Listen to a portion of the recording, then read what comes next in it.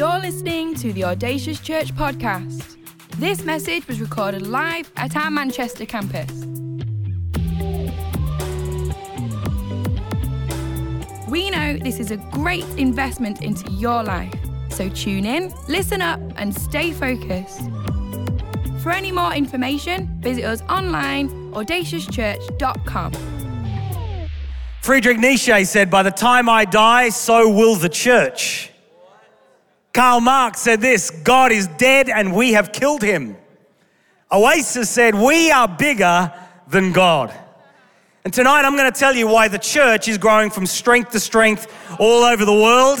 I want you to know why what you read in the media can't be trusted about the state of the church, because we're going to talk tonight on the church, God's plan A for humankind. So make sure you come back tonight and we're going to spend some time leaning into that in Jesus' name. Amen.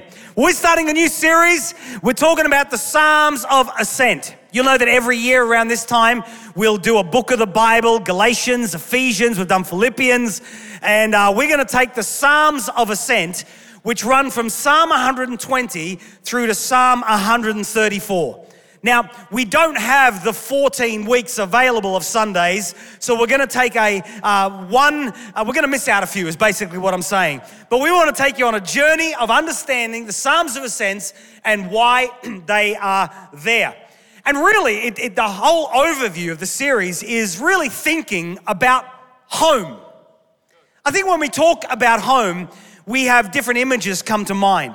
For some of us, we may cast our mind back to our childhood or teenage years, and hopefully they were good memories. For some, we recognize maybe not so much so.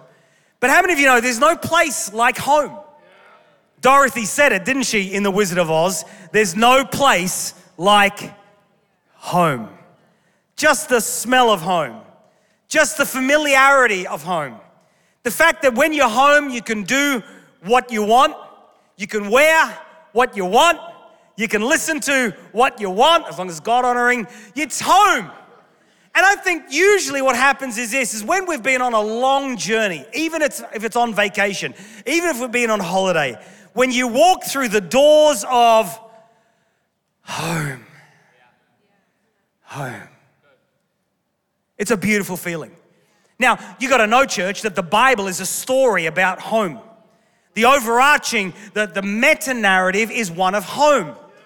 That God created humankind in his image in a perfect garden, and then because of sin, because of Adam's sin, we got kicked out of the Garden of Eden. And the journey since then has been a journey of coming home. It's the reconciliation of relationship with God the Father through Jesus Christ, culminating in Revelation 21, verses 1 to 4, that says this, God's dwelling place is now among his people. And so the reality is this, as we think about the Psalms of Ascent, we're thinking about home. And even though the Psalms of Ascent really tell the story or the songs that were sung by the Jewish pilgrims as they made one of their 3 annual trips to the annual festivals in Jerusalem, it was a recognition by the Jewish people of home, of Jerusalem. They may have lived in other places, but it was a recognition that there was something bigger at work. That's why, friends, when you go home after being away, you go home. And when you get to heaven, exactly the same thing will happen. Home. In the presence of Jesus. That's why when people who we know and love, who love Jesus, who pass away, we actually don't weep for them. We weep for ourselves. We mourn for our loss, but they are home. They've experienced home. You know, when I had my series of operations in my right eye in 2021, it's really my first time ever in hospital. Never been put to sleep. And the person who was injecting me, he says, "Glenn, I'm just gonna give you some gin and tonic to help you with the operation." That's the last thing I remember as he injected me, not with gin and tonic, with the anesthetic. And all I know is 3-4 hours later, somebody is just nudging me saying, "Hey, Glenn, Would you like some tea and toast? I wonder if that's what death's like. I wonder if it's like one moment we're here and next minute, tea and toast, Glenn. Welcome, good and faithful servant. So in Psalms of Ascents, what we've done is this, is we've called the series Songs for the Road because we're on a journey. And you know what this is like, friends, going on holiday. Coming up on screen is a map, and this is where I used to go on holidays every year as a child. I used to live in a place called Toowoomba, right there in the middle with a red dot, Toowoomba. It's an Aboriginal name, Australian Indigenous name. It means two swamps. And these two swamps were actually on top of a volcano. So I lived 2,500 feet above sea level. Every winter, we would go on holidays to the beach. Mum and Dad couldn't afford the summer vacation fare. And so what would happen is this, is we would go for a drive and we would go down through Gatton or maybe a little bit north through Highfields. We'd go to Esk first and would stop there because usually one of us needed a bathroom break or something like that. And then we'd drive a little bit further to a place called Kilcoy. And every time we'd come to Kilcoy, Mum would always have brought some sandwiches and we'd stop at a park and we would have some sandwiches in the park and then we would make our way to Caloundra. Oh, the Caloundra, we kind of knew, we went every year, we knew where the point was where you would see the ocean for the first time. And my sister and I would be looking out for the ocean for the first time. It says if you go that way, 2 hours 46, but we would go through Highfields and the other way would take about 3 hours. Now, gotta be honest, the trip was not as comfortable then as it would be now. Here's some cars that my dad used to own coming up on screen. Oh yeah, the car on the left-hand side is a Datsun 200B. We had that probably, I reckon, about 7 years. My dad was 6'4.5", and as he drove his head, he had to literally bend his head like that. And so when my dad passed away, when my dad left Australia, complicated, when my dad gave the car to my sister, there was an indentation on the roof from his head. The reason he was bald, because he rubbed it off on the roof. The car on the right, that was my favorite. That was the Valiant. The Valiant was a beautiful car. The next picture's cool because the next picture, that's the Leyland P76. I think it's like a V8 or something like that. My mum learnt to drive in that car. Mum, I know you're watching this service right now live in Australia, and I'm gonna tell them the story. I can hear you shouting at me, but I'm still gonna tell the story, Mum. My dad decided to teach my mum how to drive in that car. Mum was about 5'1.5", Dad 6'4.5". Dad always drove that big car. Gosh, I can still smell the vinyl of the seats. In fact, if you weren't careful in summertime, if you sat in the car in shorts, you would literally burn the skin off your legs. It's crazy. Anyway, Dad said to Mum, I'm gonna teach you how to drive. Mum couldn't see over the steering wheel. You couldn't see over. So what my dad did is he put 2 cushions on the seat so she could just see above the dash. She drove away from our house and then Dad said, turn the corner. So turn the corner and Dad and my mum turned the corner and kept turning the corner and mounted the curb onto the grass in front of somebody's house where they were having a picnic on their front lawn with a basket and drinks and blankets. The husband and wife and kids ran for their lives as my mum drove straight through the picnicking hamper.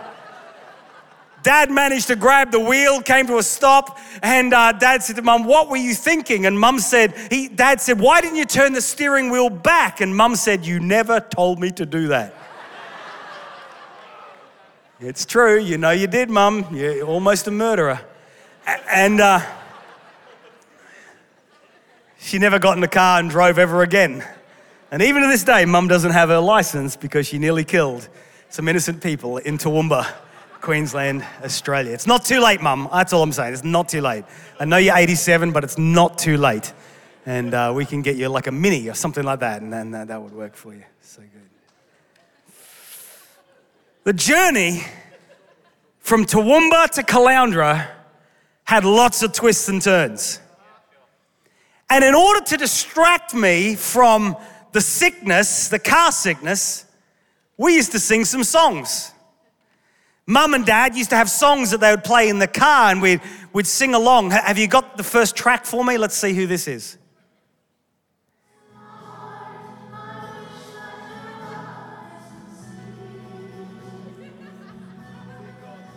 I don't know if you've ever heard of Nana Mouskouri. Nana Mouskouri was a Greek singer. Dad used to play Nana Mouskouri. Anybody ever heard of her? Oh, some of you have heard of her. Wow, that's okay. You could have at least cheered and made me not feel so lonely. Have you got another one there?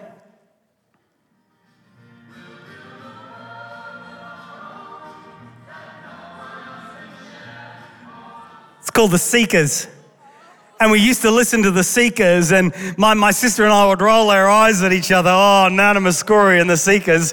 And so we used to share a little Walkman at times together and listen to ABBA, Super Trooper, and things like that. Songs for the road. But the idea of the songs is the songs would motivate us, and the songs would keep us going on this journey that we found ourselves on.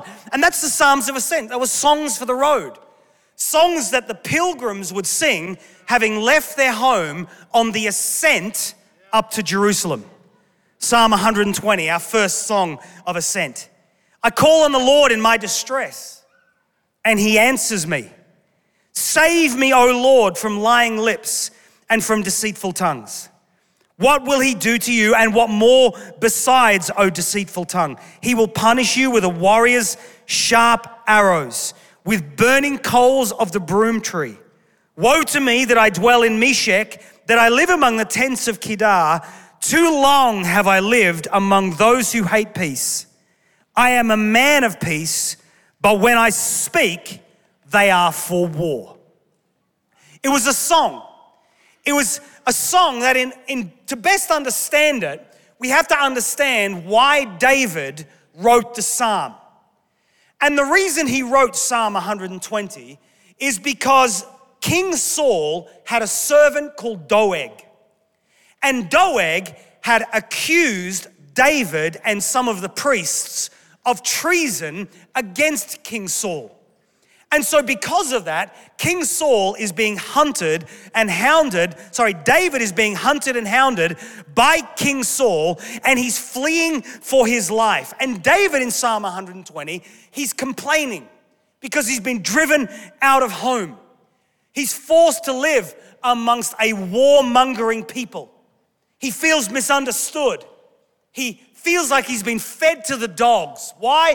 Because in verse 2, it says, save me, O Lord, from lying lips and from deceitful tongues. He's being bad-mouthed about. People are having a go at him. People are accusing him of certain things.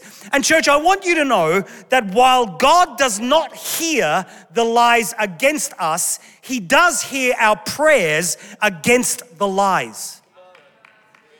And what's happening here in Psalm 120 is he's praying against the lies and the liars that have been spoken against him.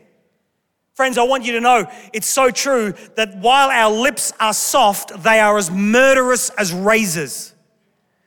And what we speak with our mouths can either build up or tear down. In fact, James says this in James 3. He says, the tongue also is a fire, a world of evil among the parts of the body. It corrupts the whole person, sets the whole course of their life on fire, and itself set on fire by hell.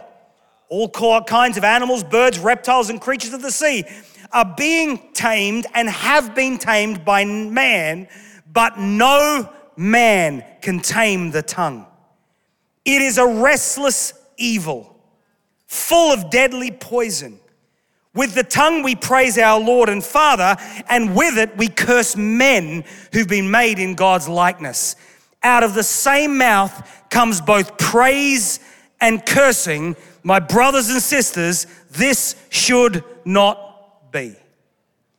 And so in order to understand Psalm 120, I need you for a moment to cast your mind back to when someone has lied about you, to when people have been treasonous in their behavior towards you, when you felt like there's another stab wound in your back, you feel like you've been betrayed.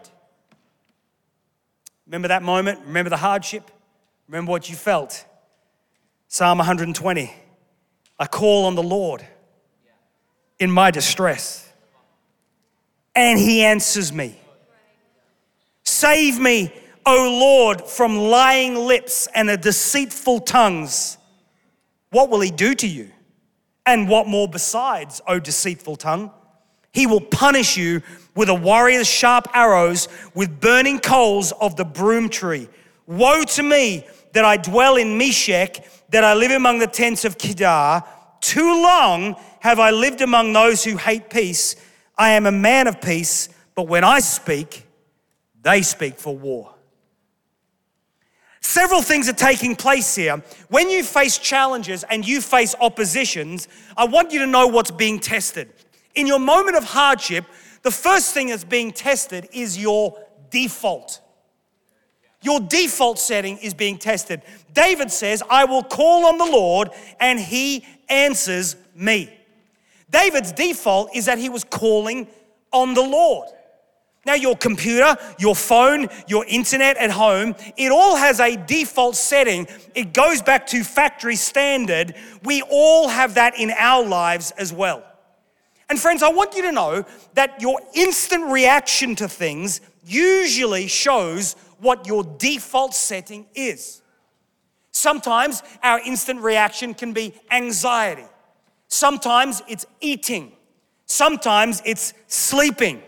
Sometimes it's raising the voice, it's shouting. But friends, we all have a default setting. It's the instant reaction. And really what's happening in Psalm 120 is that it's a challenge for us to really consider what our default is in difficult times and circumstances. Because here's one thing I know. When you have been through a difficult circumstance and you get to the other side and it's joyful, you will invariably, because of humanity, end up in a difficult circumstance. So what will your default be? David says, I call on the Lord and he will save me. There's something about our default mechanism, our default setting. It's conditioned through our childhood. It's conditioned through life circumstances, through both our triumphs and our tragedies. I can honestly say, friends, that growing up as a child, we weren't wealthy with finances, but our house was wealthy with love. We loved each other, but we didn't have much money. And it took me 10 years as a married man and as a pastor to shake the default setting that said, do I have enough money? In fact, I found that in the first 10 years of being a pastor, first 10 years of married life, opportunities would be presented to Sophia and I for different things. And my instinct was always, how much money do I have? Do I have enough money? And I had to learn to change the default setting from asking, do I have enough money, to then saying, does God want this to be the case? Because what I found is that opportunities rarely come gift wrapped. Opportunities usually come in the shape of a flood, and God says build a boat, but you've got no plans and you've never built a boat before.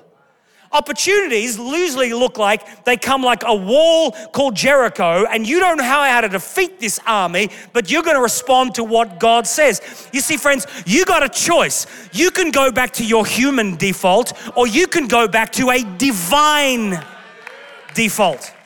Let me give you another example of this. I've often talked about this when it comes to people in our church who are buying houses.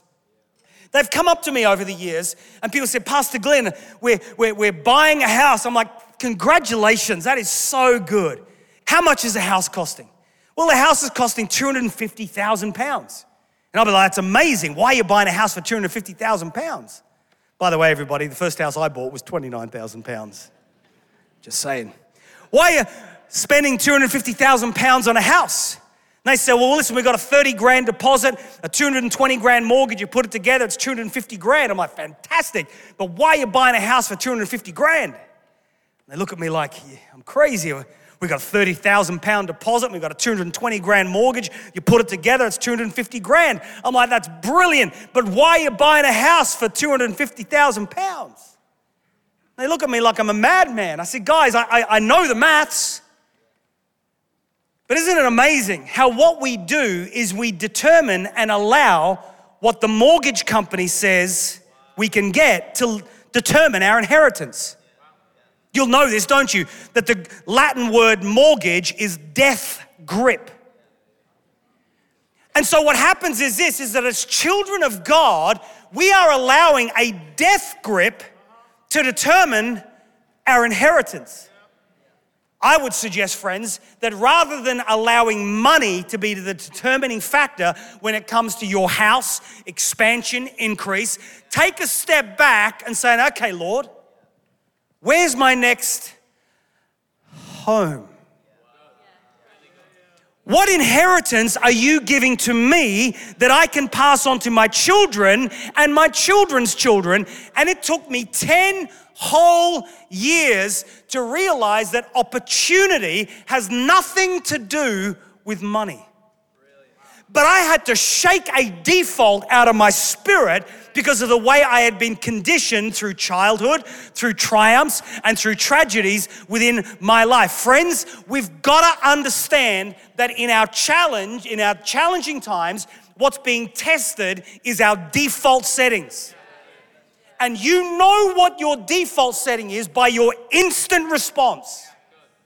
And with your instant response, my encouragement is just take a stop, have a think. And say, okay, is this default godly? Is it godlike? Does it honor God? Or is it based in my past and my experience? Is pessimism becoming the prophecy of my future? And I don't think any of us want to be there. I love what David says. He says, I'll call upon the Lord. He's running for his life. Bear in mind, he'd been anointed to be king, but now what he's doing is he's running for his life. But he was confident in the Lord. Look at Psalm 27. Though an army besiege me, not just one person, not just gossip on social media, not just the people in the workplace, but though an army besiege me, my heart won't fear.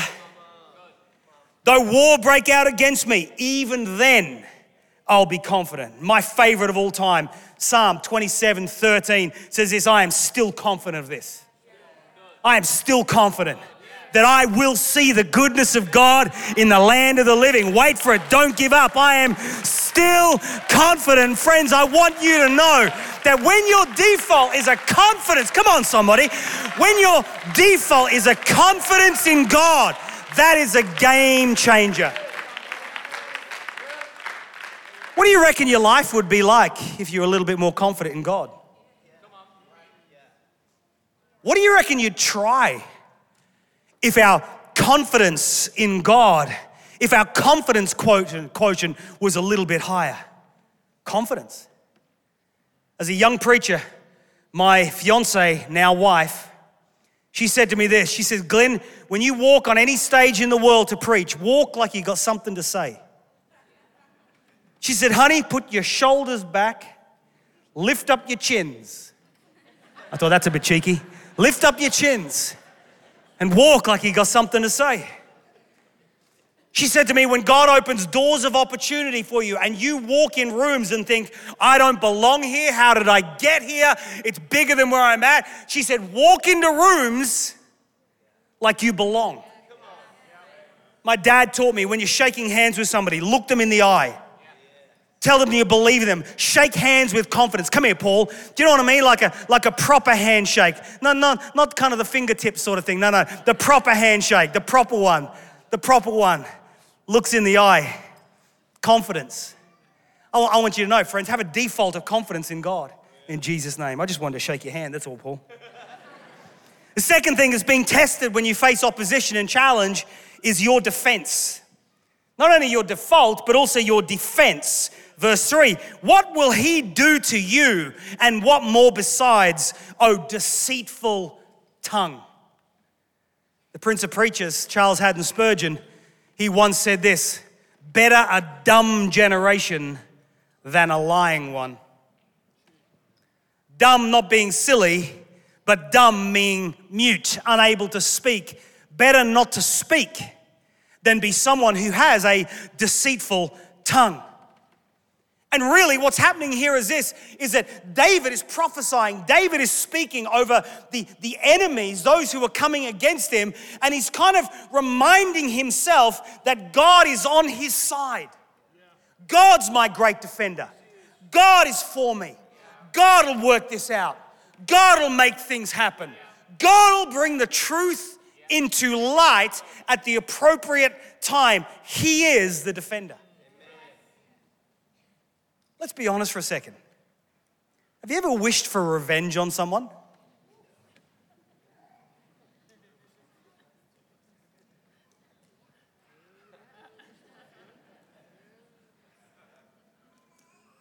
Stabbed in the back again. Lies, gossip, slander again. You ever sat there and thought,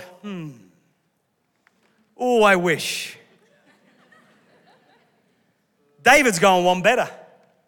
David's not just wishing revenge. He's taken it to God. He's saying, God, I know you will have revenge for me. Because while the enemies come against me, I know that you are my great defender. And I just think, church, it's so important that we get this in this day where everybody's offended and everybody's angry. Not everybody, it's an exaggeration. But the world feels so toxic and everybody's upset. Not everybody, a generalization, but many people. It's so remember to come back to this truth. Romans 8. If God is for us. What then shall we say in response to all this? What then shall we say in response to the slander, the difficulty, the bankruptcy, the hardship, the sickness in the body? What then shall we say in response to what everybody is trying to do against us, the church? What shall we say if God is for us? Who can be against us? He who did not spare his own son, but gave him up for us also, how will he not also along with him graciously give us all things? I think, church, our confidence needs to be, and conviction needs to be that great that if he's prepared to die for us, he won't abandon you now. He's our great defender. I remember many years ago in my first church as a youth pastor, serving my pastor, we left Australia, moved to England, and we arrived in the church at a very difficult time.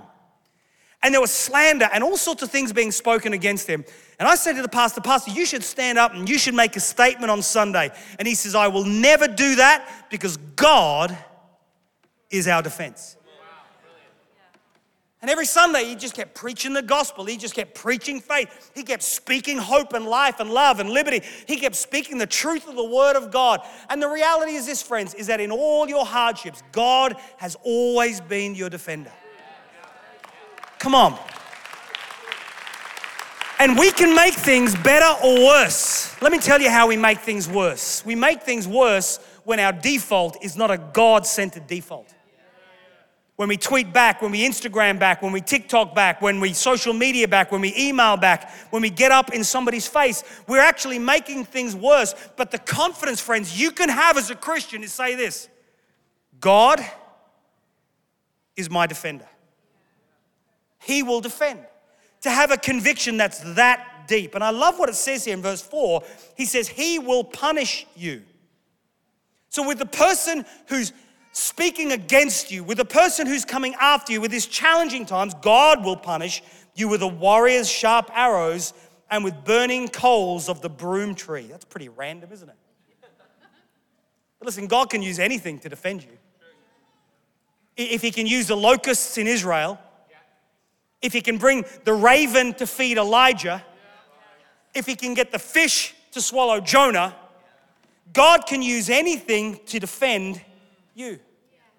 It's interesting here because he says he'll use the broom tree. The broom tree is always also known as the juniper tree. And one of the amazing things about the juniper, the broom tree, is this, is that when there has been a fire, the fire can come through and burn the tree, and the fire can then move on. But the interesting thing about the broom tree is that it retains the heat of the fire. Friends, I want you to know it's one thing to be scarred by life's battles, but another thing to retain the heat.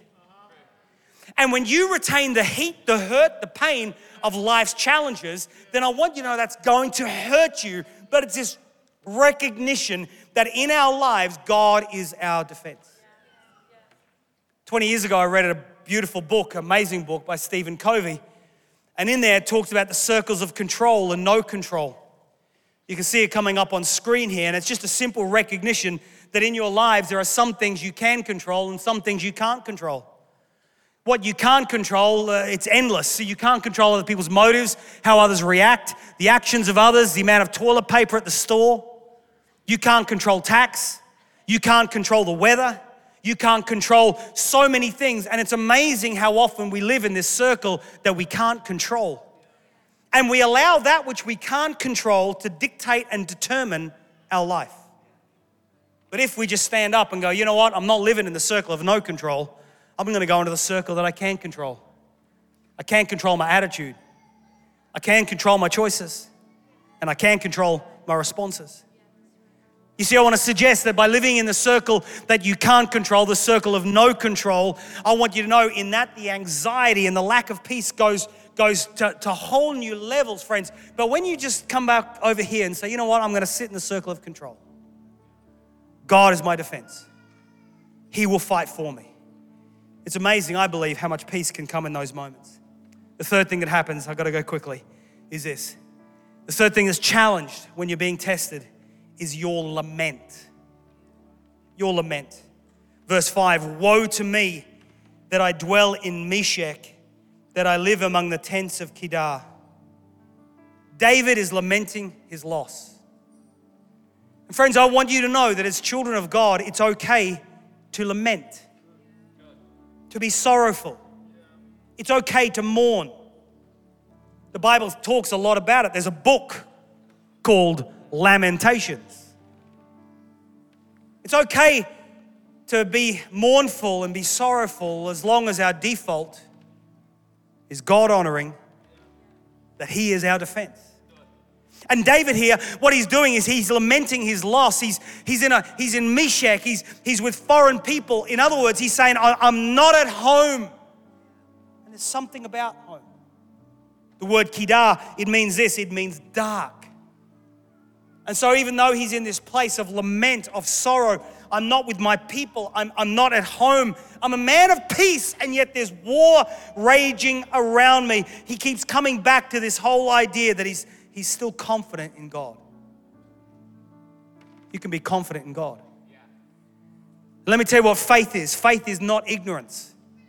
Faith is not closing your eyes to reality. Faith is not saying those hardships don't exist. Faith is remembering what God said. Back in 1994, when I was in Sydney, Australia, God spoke to me 3 things. Go back to England, the country of your birth. One day you'll plant a church, secondly. And thirdly, one day you'll become the national leader of Assemblies of God in Great Britain. And I remember the night that God told it to me, I've still got it in my prayer journal, those 3 things. And you know, moving back to England was easy, it's home. Coming to Manchester, the city of my birth, and planting a church, that was easy because that was exciting. But the third thing, the journey of becoming the national leader of the Assemblies of God movement of churches, 600 churches in the UK, 370,000 globally, and currently now sitting on the Pentecostal World Council of Churches globally, being a part of that team, and it's a beautiful honor to be there. But I got to be honest, ask Stuart and Julie and the team 5, 6, 7 years ago, we were on a countdown to leave Assemblies of God, the movement of churches.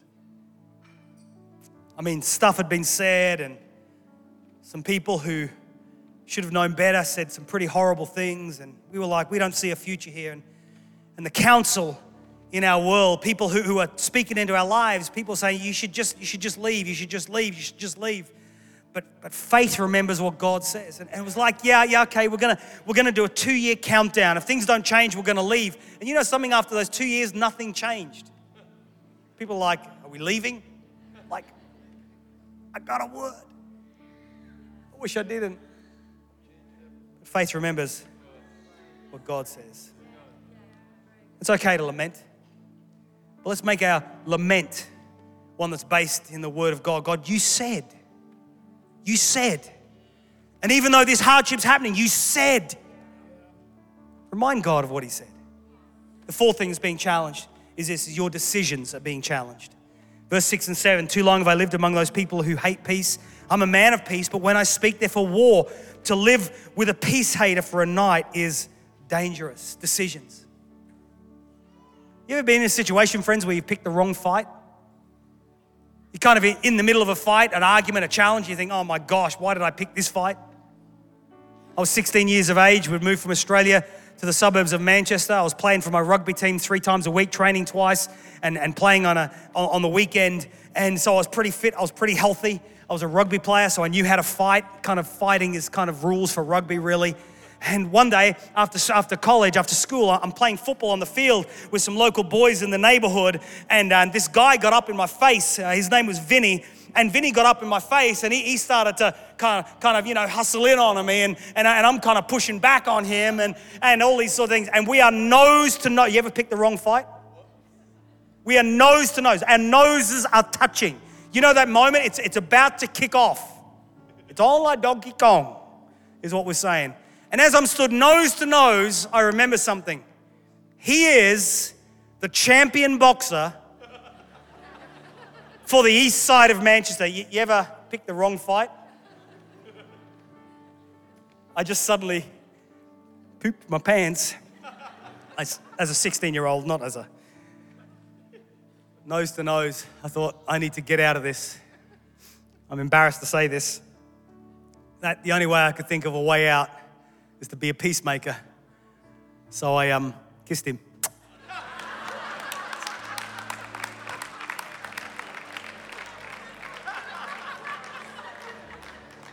I can't believe I said that on stage in church.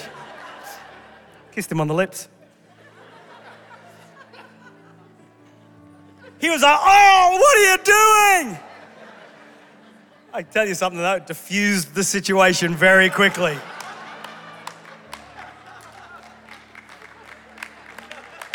The Bible says a gentle answer or a gentle kiss turns away wrath.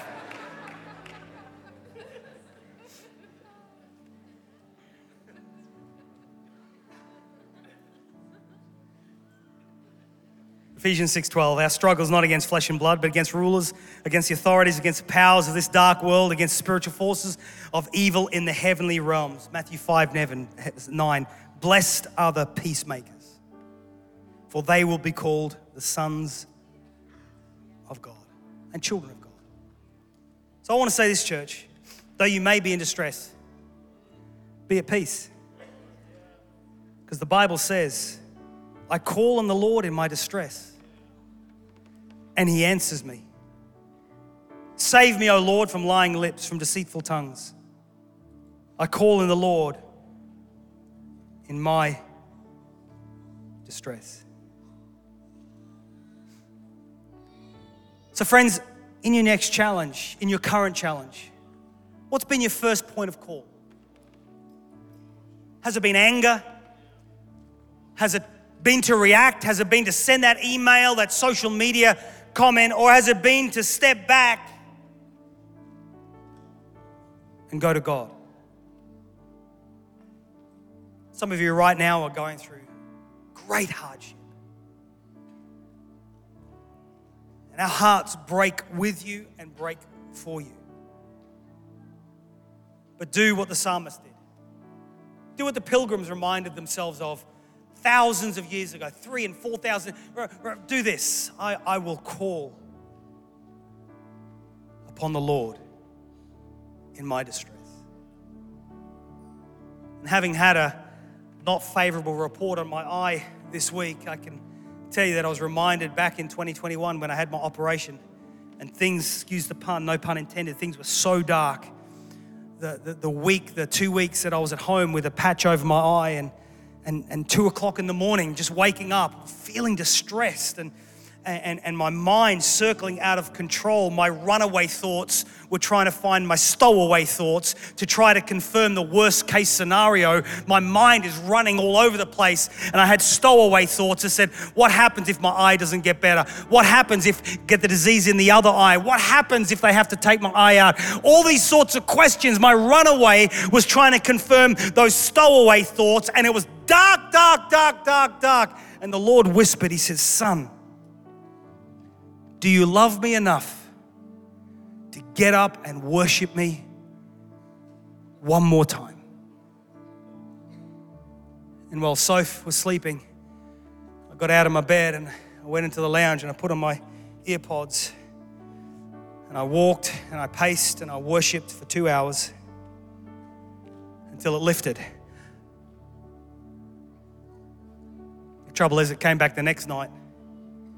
Runaway thoughts, trying to connect with those stowaway thoughts.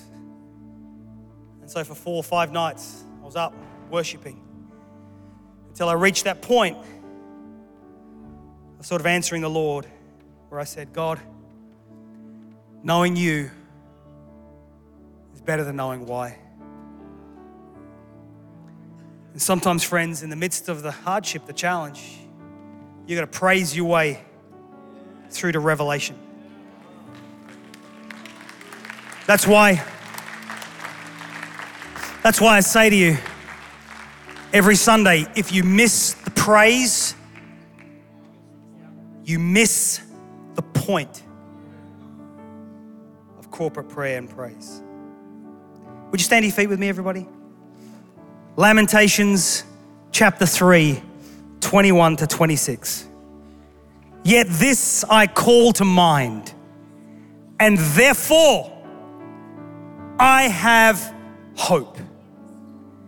Because of the Lord's great love, we are not consumed, for his compassions, they never fail.